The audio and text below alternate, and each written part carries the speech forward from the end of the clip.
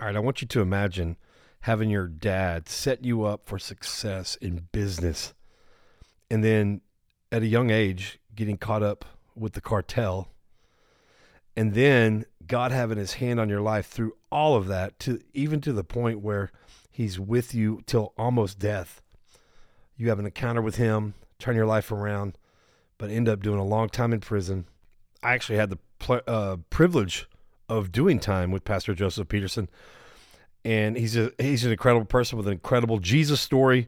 Stay tuned. We're going to do a background check on Pastor Joseph Peterson of Right On Point Ministries. Let's go! Have you or someone you know had your life turned upside down because of your past? Of course I have. Everyone does background checks now, which makes it hard to bounce back. What do you believe? I believe your background shouldn't hold you back. It should pay you back. This podcast will inspire you, motivate you, and inform you with everything you need to rise above your past and not be afraid to say, go ahead, check my background. My name is Jaden Gum, and this is Background Check. You already know. Let's go. You can check my background. I'm a forgiving felon, so tell them that I won't back down. No. You can bet I won't live in regret. It's time to earn some respect. You are tuning in to Background Check. Hey everyone, welcome to Background Check Podcast. I'm your host, Jaden Gum, and this is a place where we believe your background shouldn't hold you back, it should pay you back. Thank you once again for tuning in and listening every week. We are humbled. We are just excited that we get to do this and that God has given us this platform. Listen, we don't take it for granted, and I'm having more fun every day, every week, every time we do the background check-in. I'm loving that. So anyway, it's always brought to you by Forgiven Felons, helping people with the past realize their future. We are excited about what's going on at Forgiven Felons. 2023 is going to be amazing, but God ain't done with 2022 yet. I mean, one of our new board members is just, man, yeah, stay tuned. Stay tuned. We're also brought to you by Clarity Roofing and Solar. Call them today, 972-922-6434. Talk to my buddy Joe. He's a really good friend. He's put a roof on for us at our old house, and he's actually coming over to talk to us about solar on our brand new home. And it's pretty interesting, some of the facts about solar. So we're going to try it. ClarityRoofingandSolar.com. Clarity Roofing and Solar. The word "and" is all spelled out. .com. 972-922-6434. Call them and tell them you heard it on Background Check Podcast, and you want to either get a roof estimate and or solar estimate. All right. Also brought to you by Union Houston. Pastor Rod and Sarah Vargas down in Houston. They have an amazing part of the body of Christ down there. Just incredible. And they love us. They support us, and we are just thrilled to have them along. And also Social Dallas. If you need a home church in the Dallas area, my wife and I, we go to Social Dallas with Pastor Robert and Taylor Madu. Incredible. We're a mobile church right now, but we believe God is going to provide a building. But right now, if you're in the Dallas area, get to Toyota Music Factory in Irving, and that's where we're having services right now. Yeah, the big concert venue. So thanks for tuning in. Listen, this is a 2-part series. So next week is going to be part 2 of this. Joseph Peterson, Pastor Joseph Peterson. I met him in prison at the Lockhart unit, and I talk about this in the first part of the episode, so I'm not going to talk long. But he's got an incredible story, and it's an hour and 40 minutes long, but I'm going to break it up into 2 episodes, and it's incredible. I love Pastor Joseph, and we met in prison, and we've been friends, and we love each other, and he's doing amazing. He's been out a little 16 or 7, almost 17 years coming up, I think, in January.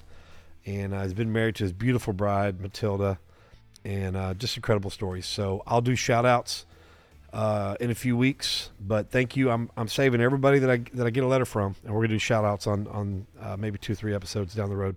All right, but I want to get this 2-part series in. One of my great friends doing great things down in Houston, Right On Point Ministries. Check him out. If you don't have a home church, go see Joseph. All right, I'll have it all in the show notes. All right, here's my interview with Joseph Peterson. Joseph Peterson. Welcome to Background Check Podcast. Thank you for having me. Now, you go by another nickname, right? Duna. Duna. Now what does that mean? Well, my mom, they have a joke they would tell about it, and they said that I had a relative who, because I'm a junior, Okay. and he would try to say junior, but it was like he was saying Dunior, and they just went on call me Duna. Okay. But for me, I have a spiritual understanding of it. We have the word dunamis. Dunamis. And so Power, dynamite power. And so when my parent named me that, gave me that nickname, man. they didn't realize that my parent was naming me that. Wow. Yes, Amen. sir. Dunamis. That's the best. That's the greatest power right Yes, there. sir. And so that's where that come from. That's amazing. Yes, sir. I love it. I love it. All right. Well, Joseph, I just interviewed Herb Addison for the second time, round 2. Oh, that He was at the Lockhart unit with yes, us. Sir. I remember his face And fellowship. and he says hello, Tell him. and he wants a picture. Reggie wants a picture. Reggie McCoy catered our food, Yes. and they both were trying to do whatever they could to get here just to hug your neck because you impacted a lot of people.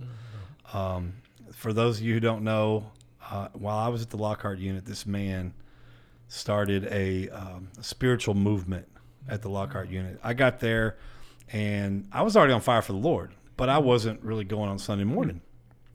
And and I don't know if once I got to the Lockhart unit, because I was going to Sunday morning at other units, but once I got to Lockhart, I don't know what my mindset set in.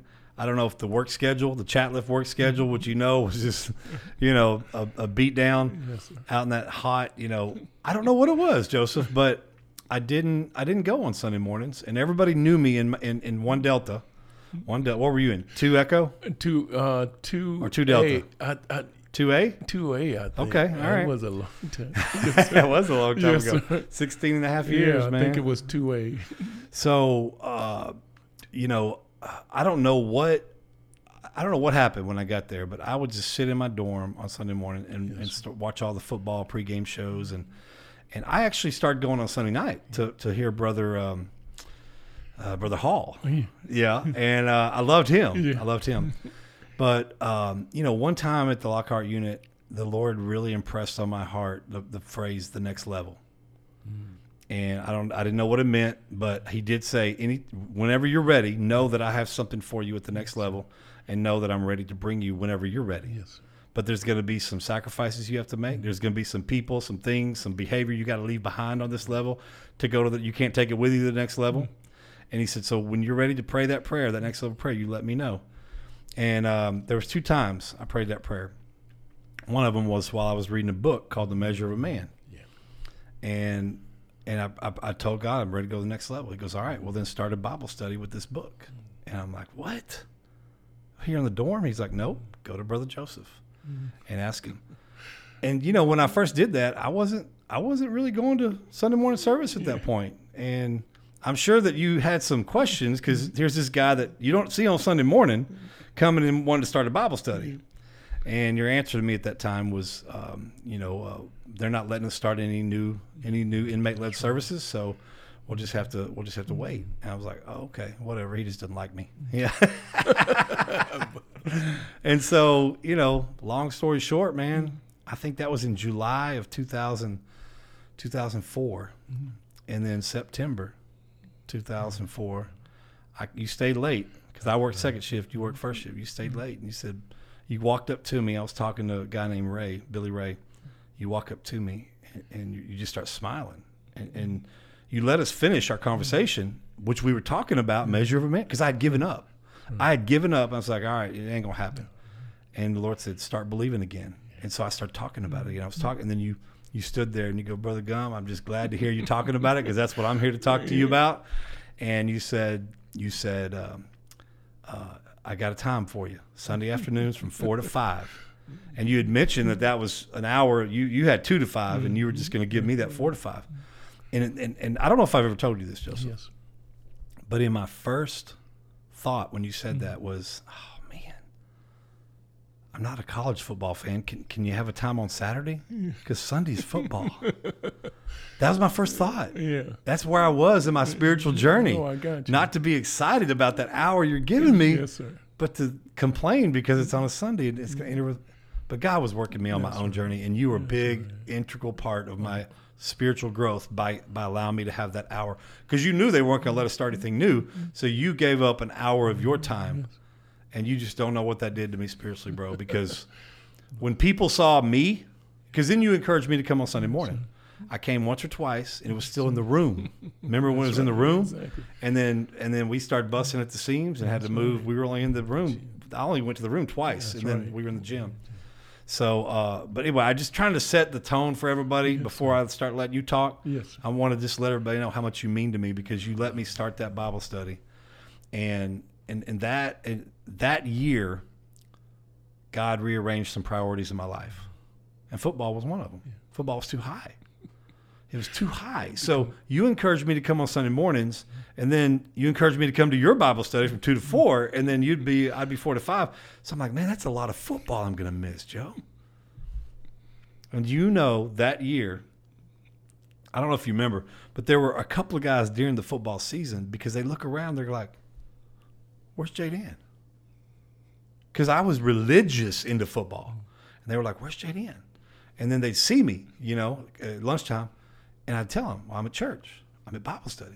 And a couple of them came to church and Bible study because they knew that if I was skipping football, it was for something good.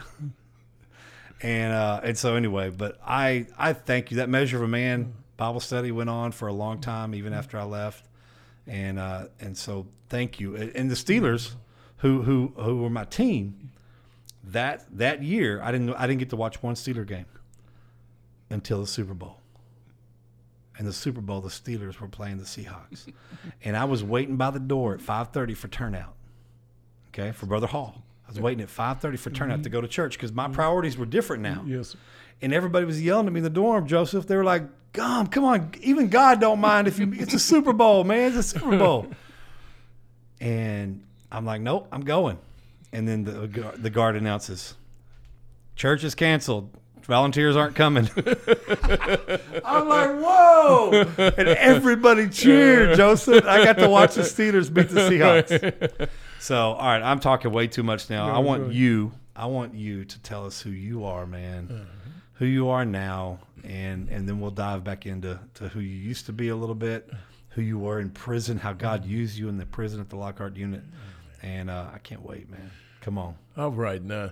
Thank you so much, Jay. You bless my heart, brother. I'm telling you, you're almost bringing me to tears, brother, and you definitely causing me to go back, thinking back on those days. And look, I remember you, man. I was telling my wife, Jay, Jay was a good guy there. He blessed my heart there.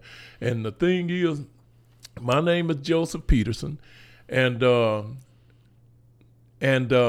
I am a child of the Most High God. I am a child of Jesus Christ. And I'm here today extremely blessed with my wife, Matilda. She's in the background. Yeah. But I'm blessed with my wife here today, too. And how long y'all been married now? We've been married now for about 16 years. 16 years. First time ever married. And she is an awesome woman. And I am a very, very blessed man, and I have some wonderful kids. I have big kids and grandkids, and we have kids, but we're blessed. Yeah. We're extremely blessed. Now, I've never got a chance to know how old you are. How are you? Are you my age? I'm actually 53. Okay, so I'm 51, so we're close. We're close. All right. We're close. And I've been extremely blessed since I've been home. I've been very focused, strategically focused. And I actually work for a major company called Nationwide, which contracts with Volkswagen. Okay. So I did a master inspector and programmer for years. I spend a lot of time on computers. That's my life, pretty much. And now I'm going into estimates. And so I've been dealing with estimates now. But that's been very lucrative for me. Yeah. I've been extremely blessed. We've been blessed with the opportunity to even open up with prayer in the morning with some of the staff. And they look for me every morning. In other words, Monday through Friday, or if I show up on a Saturday or something, we hold a meeting every morning. Now that's Volkswagen's way. And they always, at the end of the meeting, they say, Joseph, they say, it's your turn. So then they say, let us have it. And I just throw my hand up and I say, God is good. And then they say, now we can get our day started. And it's a major company. So, it's on the Port of Houston. So wow, that's how that's been, Jay. Man, that's amazing. Yes, sir. To have that kind of influence in a major company. Yes, sir. Wow. Yes, sir. How long you been with them? I've been with them. I've been out on the port roughly about 10 years out there, and I've been with them, I say roughly about, it's been 10 with the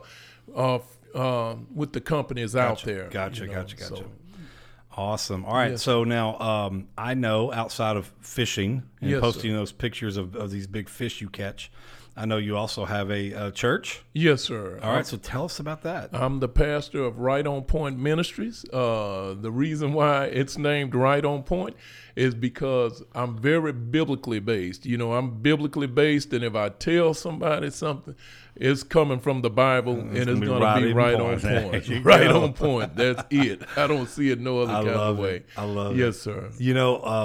One of the things I remember is there was a gentleman, I can't remember his name. I wanted to remember his name. He came to Lockhart. Me and you both were there. Yes, sir. And he was trying to stir up some doctrinal discussions, Yes, sir. and brought it to our Bible studies, and Yes, brought it sir. even to when we all got in the gym and watched a movie, The Passion of the Christ, one Yeah. time, and it was just like, oh man. Yes, sir. And so I got to hear you Yes, sir. defend Yes, the sir. Word of I God, was there. and that was really cool. I liked seeing that. I'm humbled by that. And one thing that, I'm truly passionate about the Scripture. Very passionate about the Scripture. Very passionate about the Scripture. And so, I did a lot of that. Sometimes I was a little too overzealous. I loved watching those times the most. Yeah, so I had to, I went to God a lot about my zeal, because I would get overzealous at times, and considering myself standing in the defense of the gospel, Right. even as Paul had made mention of. Yes, sir. All right, so tell us about Right On Point Ministries. What do y'all do? I mean, I know it's a church, but what all ministries do y'all have? What do y'all do? Yes, sir. We have Kingdom Men. We have a Kingdom Men. That's where we as the men come together. That's the first Saturday in every month, and we have our youth service, which Yeah. follows up after that. And then we have our Proverbs 31 women. You see, Okay. they come after that, and so we're very focused on the edification of the body of Christ, and so that's what the Kingdom Men about. We challenge, we confront and address, in other words, we don't sugarcoat it or water it down. And so we're very zealous about building up, the men So and good. women and the children of the kingdom of God. Yeah, Yes, so sir. good, man. So Yes, sir. good. And it's great to see Lino, Paul Oh, Landa yeah. there. Yes, Paul was another gentleman Yes, at the sir. Lockhart facility that Yes, was a part of our church, and it's just been it's been great to watch him in your posts. Yes, sir. So it's good. Yeah, I come down, and I don't know if you knew this, but Reggie, Paul, and Barney. You remember Barney Yes, Steinberg? He passed away last year. know He had cancer. I didn't know that. Got him young, man. It's Yes, just, sir. it was sad, but all three of those guys were in my wedding. Yes, sir. Come And on. you remember Chaplain Toussaint? Yeah. She Yeah, came. we were she close. came to my wedding too. We was very Do you know where she is?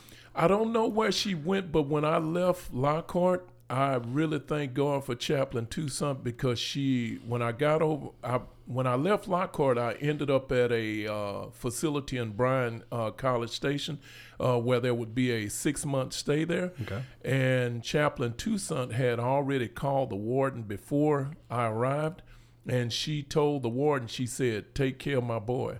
And when I got over there, the warden, he sent his officers looking for me, and that man took me up under his wings, and I stayed that's with so him all the way.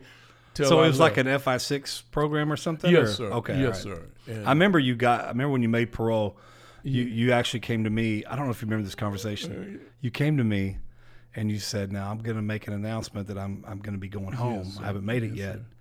And this caught me off guard. Yes, sir. And it humbled me and it scared the crud out of me too. Yes, sir.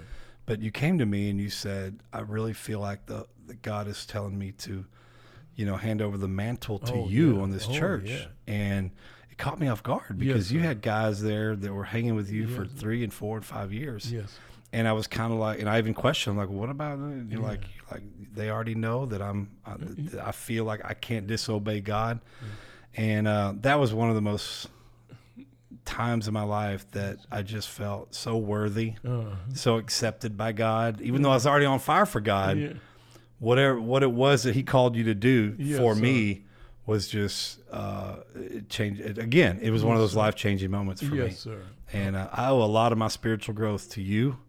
And I don't know how that makes you feel, but I'm humbled by that, but and I I'm appreciate all your and the church thrived. It wasn't because of me, No. because I grabbed Lino and I grabbed sir. Hill and I grabbed right. all the guys that had already been going there. Even before I got there, I grabbed them all and I said, "Look, we're going to take this. We're going to do Brother Joseph right Yes. and God right and take this thing to the next level." That's right. And I'd call Reggie up there and he'd do some. He'd lead some worship. Oh yeah. Yeah, Come I'd on. get him up I there. was blessed. He'd do some call and repeat. That kind where he says something and Yes, everybody sir. says something. Yes, sir. And we had some fun. We had some good times. I don't know if you ever know this, but the last Sunday that I spent in prison was Yes, Easter sir. Sunday, I didn't. April 16th, 2006. Wow.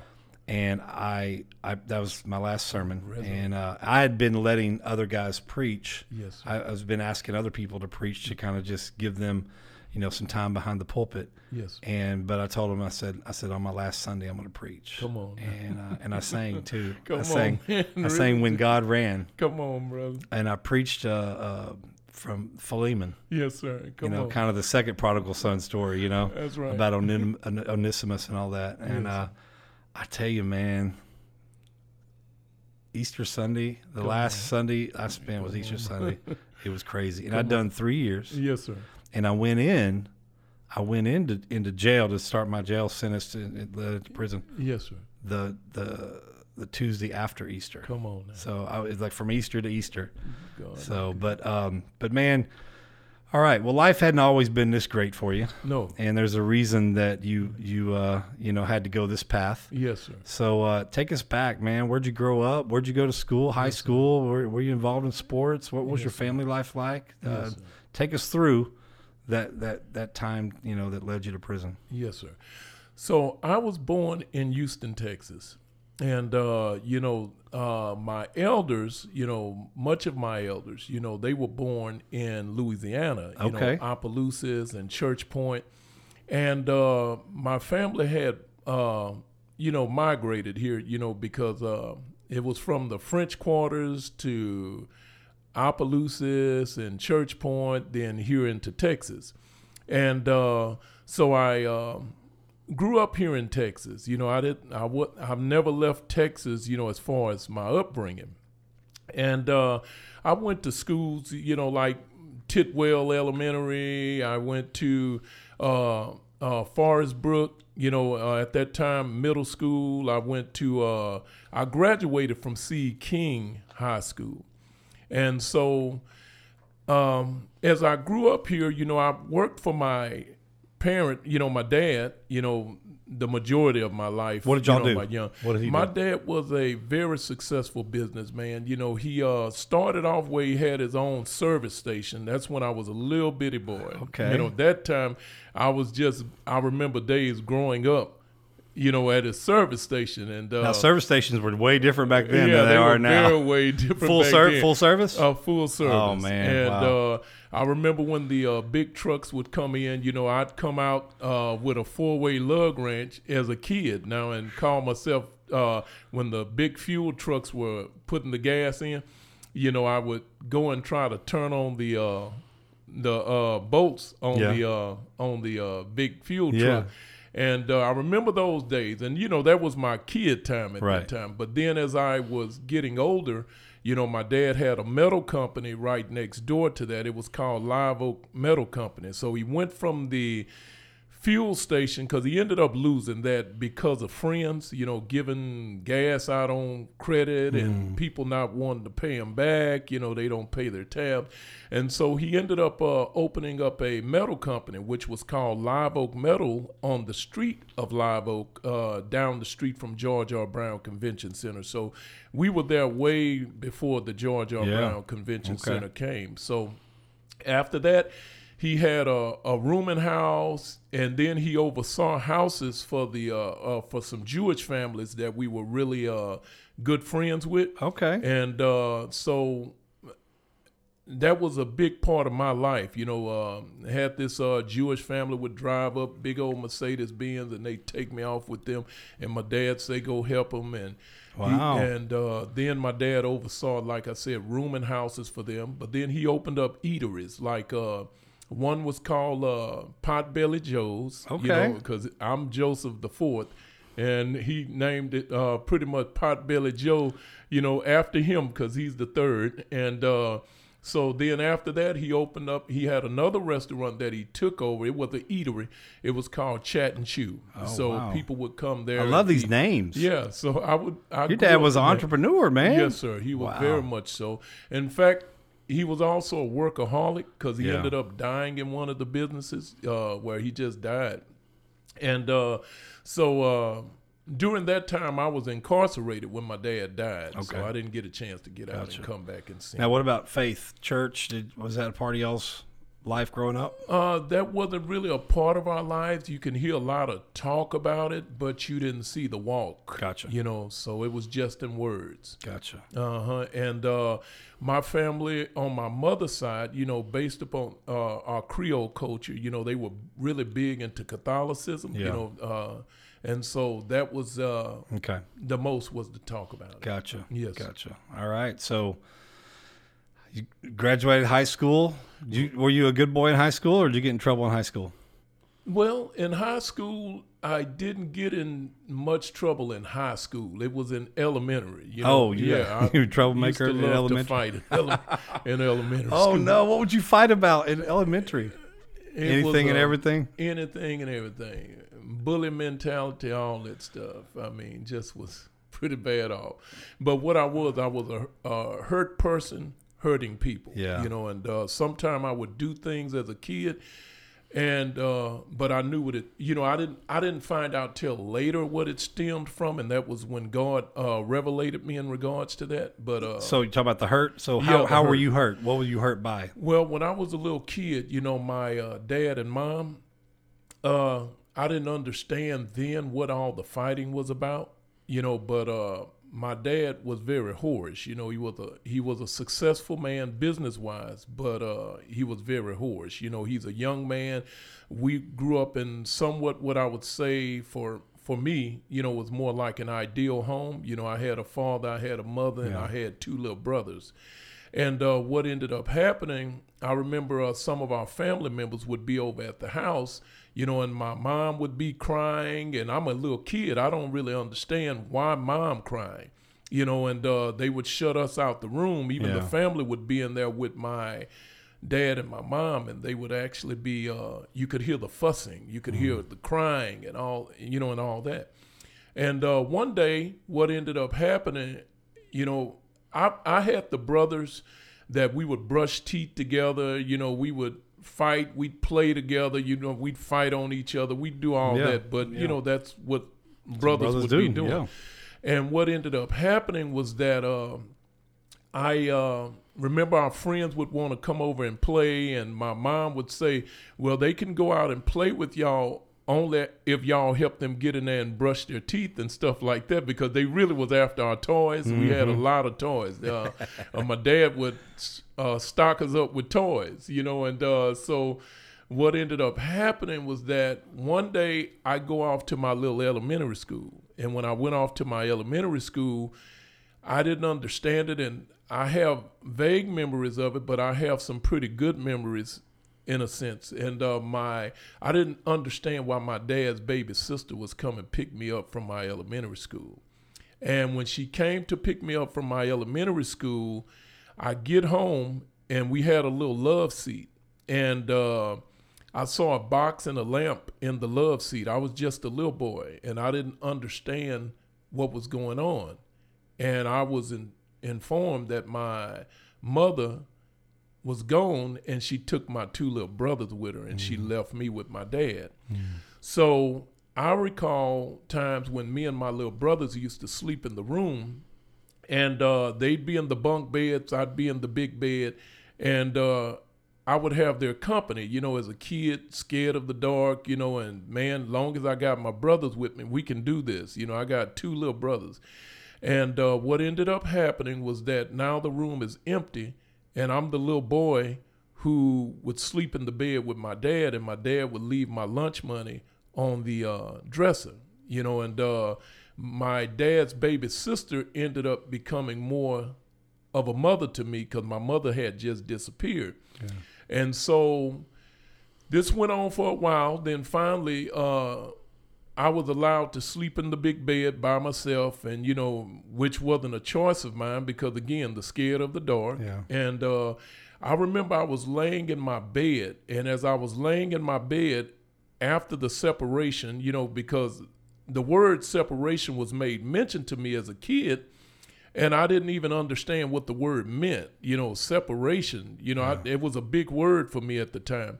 And so I'm in my bed and I'm beginning to feel the effects of what this separation meant. That means I'm in the room by myself now, you know, my 2 little brothers, they're gone, and on top of that, my mom is gone.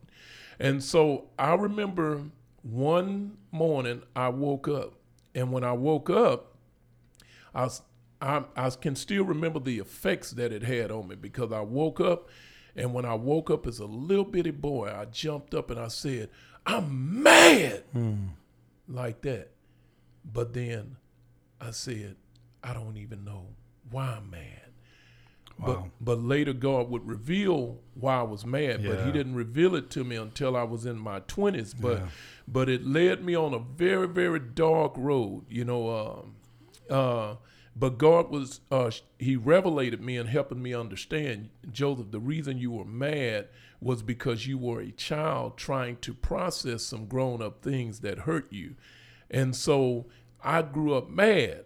And when I grew up mad, eventually, I'll say I did a lot of hurtful things to others because I was mad, right? You know, and when I finally got a chance to reunite somewhat with my mother and my brothers, I had this real mean and angry attitude. You know, I was very, very angry. Mother never came back to Dad, but it was just, I was mad, you know, and I didn't understand it. So from that point, I became very suicidal. You know, I wanted to kill myself. And how old were you then? At that time, I think I was roughly about 9 and 12 and 13, and it went on up into my teens and then my early 20s. You know, and my parent, specifically my dad, because I spent the most of my time with my dad. And what would happen was that they didn't know that when they left the house, you know, I was always contemplating ways of trying to commit suicide. You know, I'd go raid the medicine cabinet. You know, I was looking for a way to really take myself out. Wow. And so, but none of it was working. And so as I got older, you know, I started getting my hands on guns, you know, and I became very, very involved, you know, in the gun trade and foreigners. Okay. And I ended up finding myself at one point for a long point in my life, I became part of a cartel. You know, I stayed with a cartel for quite some time. You know, both Colombians and the Mexicans, you know, Okay. and so I was a big part Strictly of that. into gun trade, not drugs or anything else? Just drugs also. Drugs also? Drugs Okay. also. And it's amazing how it came about. It may amaze some. I don't want to use the term necessarily amazing to me, but it amazed some. But the way it came about, and I say it's very important that we watch, you know, be careful what our kids watch, you know, Right. what they hear.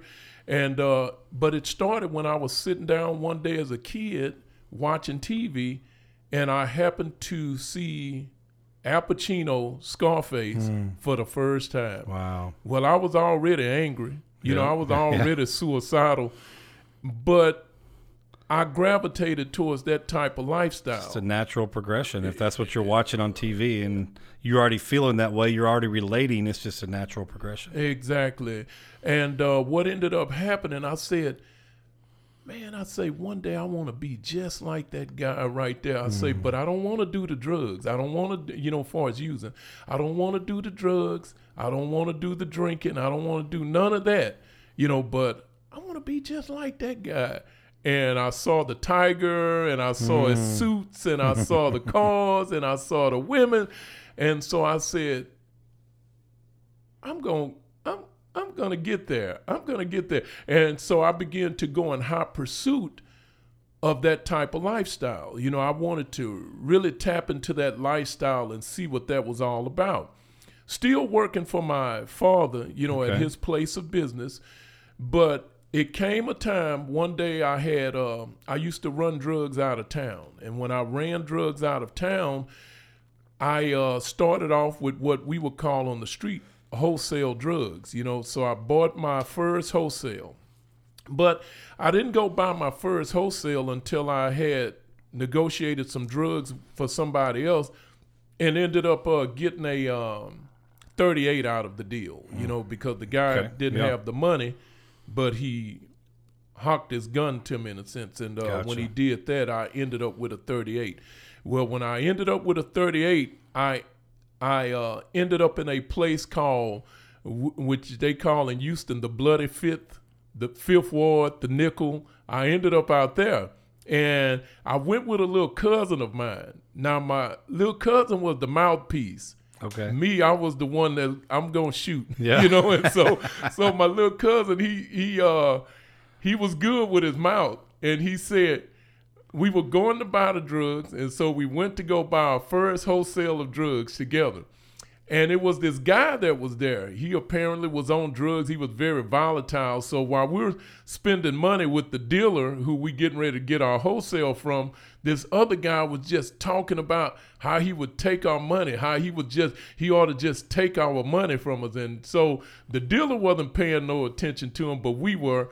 And so my little cousin, who didn't have a gun, but he knew I had one, he said, yeah, if you take this money, he say 5 of us ain't gonna make it, you know, and so he felt like I'm getting ready to start shooting, you know.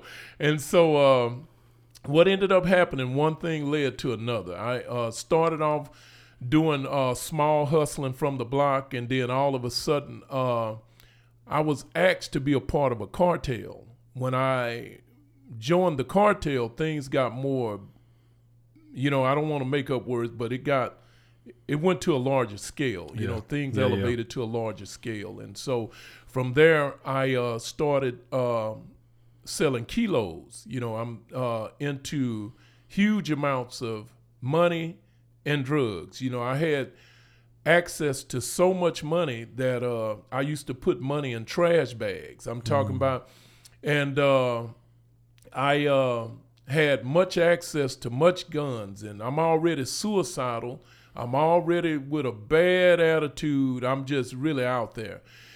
And what ended up happening, I had a hit put out on my life. You know, I've been in places where people were, you know, it got really bad. People were freshly killed and everything. You know, I had been around stuff like that. And what ended up happening after that is that I stayed with the cartel. I sold guns. You know, I'm living my life. I'm thinking that this is the way was, this is the way it's going to be for me.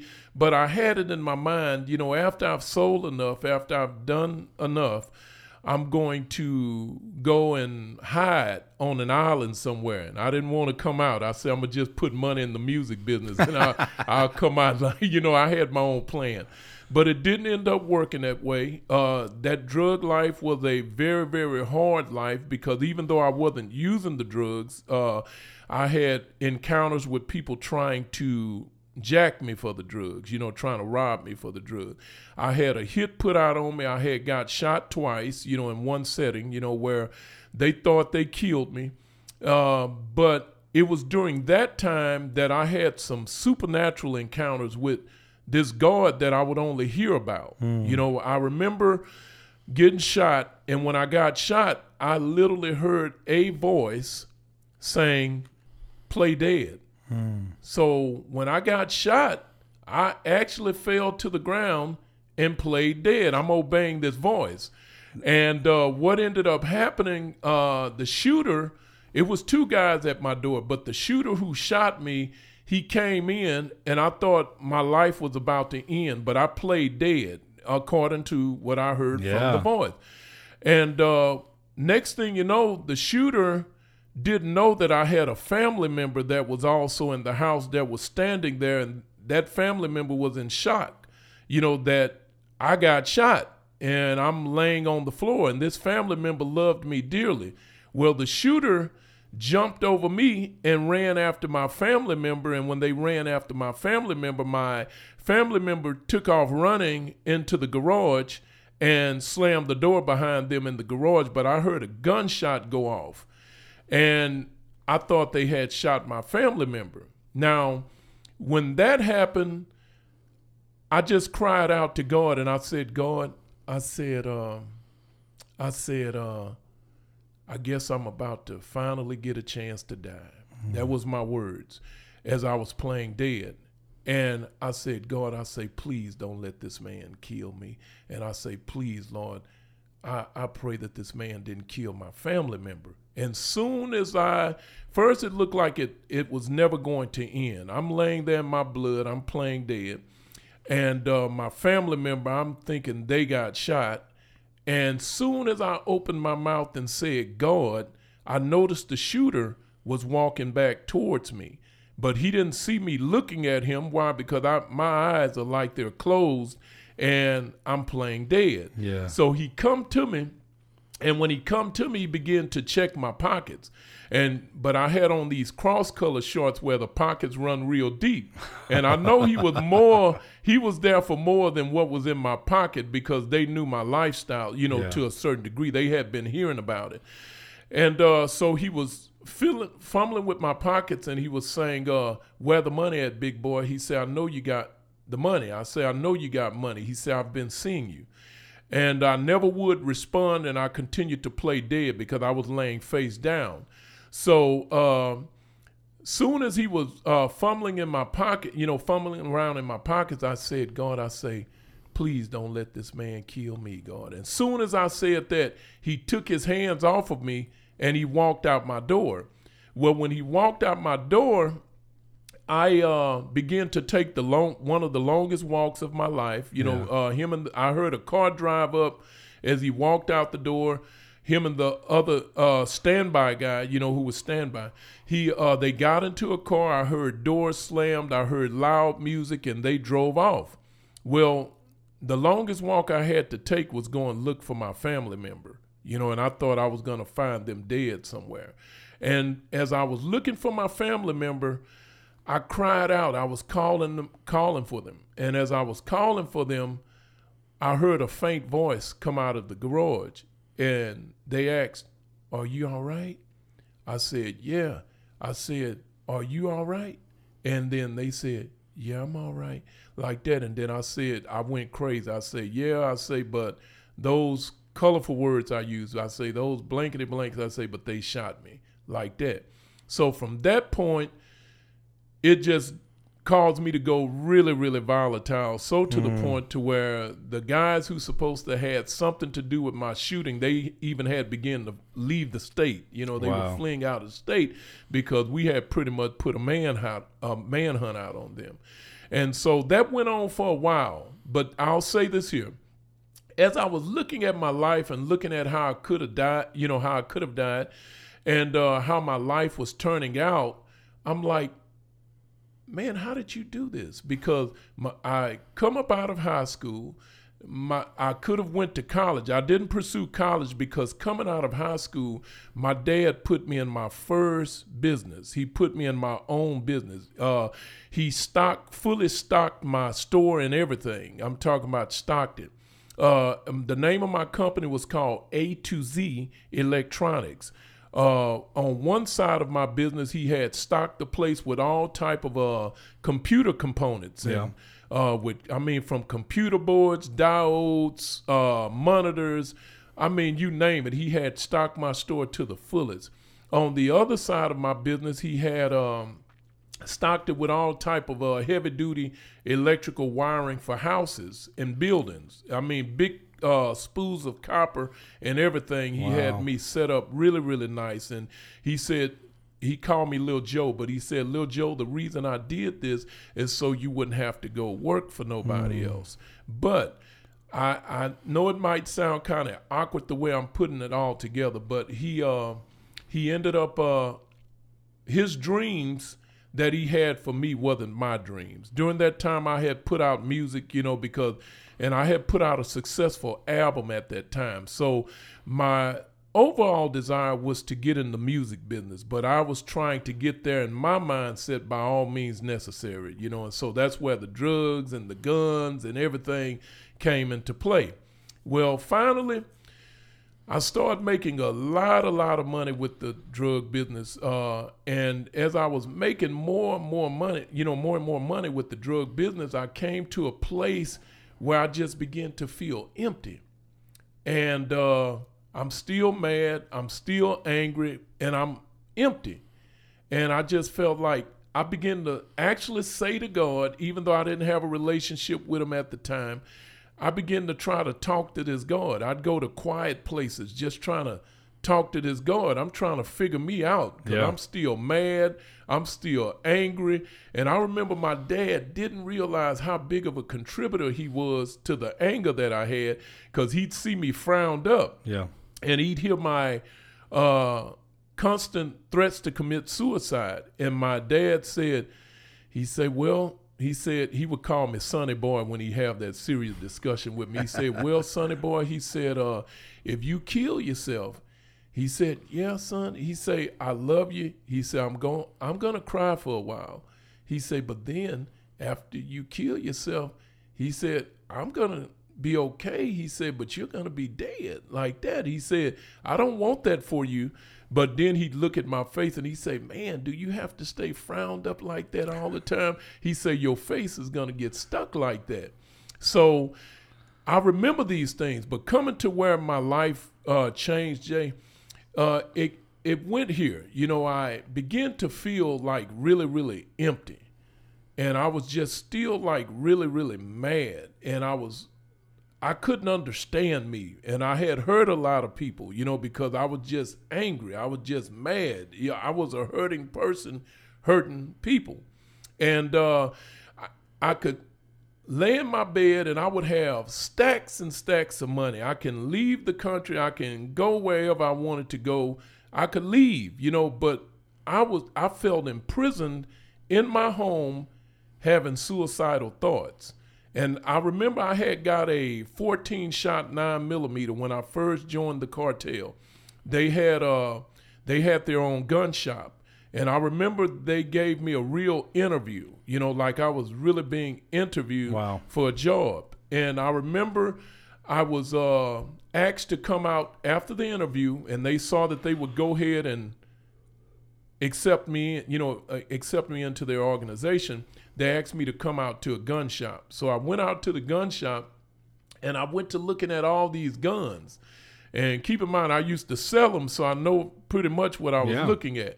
And so I went there with an entourage, and I began to look at the guns. And as I was looking at the guns, he was in the back room somewhere, but they were very organized organization. You didn't see the other people that were looking at you, from the toy stores and stuff like that. They were very established. Yeah. And so as I was looking at the guns, the gentleman, the mobster who had interviewed me, I don't want to say call him a gentleman. No. But the mobster who interviewed me, he came back to the counter and he said, "You like these guns?" And I say, "Man, I love these guns," like that. Then he say, "Choose any one of them you want." And so I chose the one with some help from the entourage I came in with. They say, "This is a good one, get this one." So I ended up getting that gun, and that gun literally became like a part of my body. I'm talking about I'd be in the bathtub, and while I'm in the bathtub, I got a towel in one hand, and I got the gun in the other hand. I'm talking about the gun getting wet with the bath water and the soap. And in this particular bathroom, there was only one way into this bathroom. So I'm bathing with one hand, bar soap and a towel, and I got the gun pointed towards the door at the same time, because I never knew if somebody was going to kick my window. That's just how you had to live at that time. I was living that way, man. And coming to my change, this is where my change came about. I ended up opening up a business, a beeper business. I got into beepers when beepers were really, really good. I was putting money in the music business, even as I had intended, because I really had me a plan. My plan was to retire off to some island and don't come out unless I'm coming to support my music people and different stuff like that. So I ended up opening a beeper business, and when I opened up the beeper business with some family members of mine and with some mobsters I knew, I began to run this beeper business thinking that, well, maybe this might be a way out. And the cartel, they had begun to talk to us about, we've done this long enough. It's time to come out. So they were trying to clean this money up. They began to open up beeper businesses. The beeper business they got into was very lucrative for them and became for me too. Well, what ended up happening was that I began to do that, and we were trying to get out, but the money was it was very tempting. This beeper business money is good, but we see something more better, from a mobster standpoint.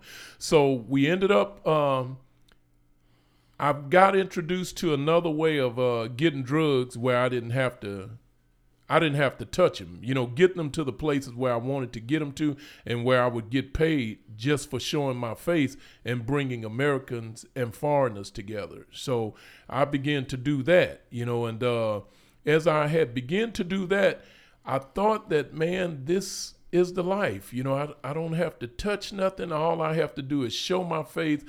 All I need to do is let the people from the cartel know where I need this to go, and they were gonna get it there. And all I needed to do is just get there. Right. And then I'll let them know who it is I want them to see, and how the monies would be exchanged and the drugs would be exchanged. So I did that. But then I'd get back to Houston, because we'd go different places, and I get back to Houston, and I'm like, I'm feeling really empty. I feel bad. I don't feel complete. I got the money, I got the things I love, things I enjoy, my cars, I'm living life, but I feel so empty. Yeah. So I'm gonna show you what happened. This is where my life changed here. This was the turning point for me. I would run my beeper business. It went on for 3 days, 3 nights.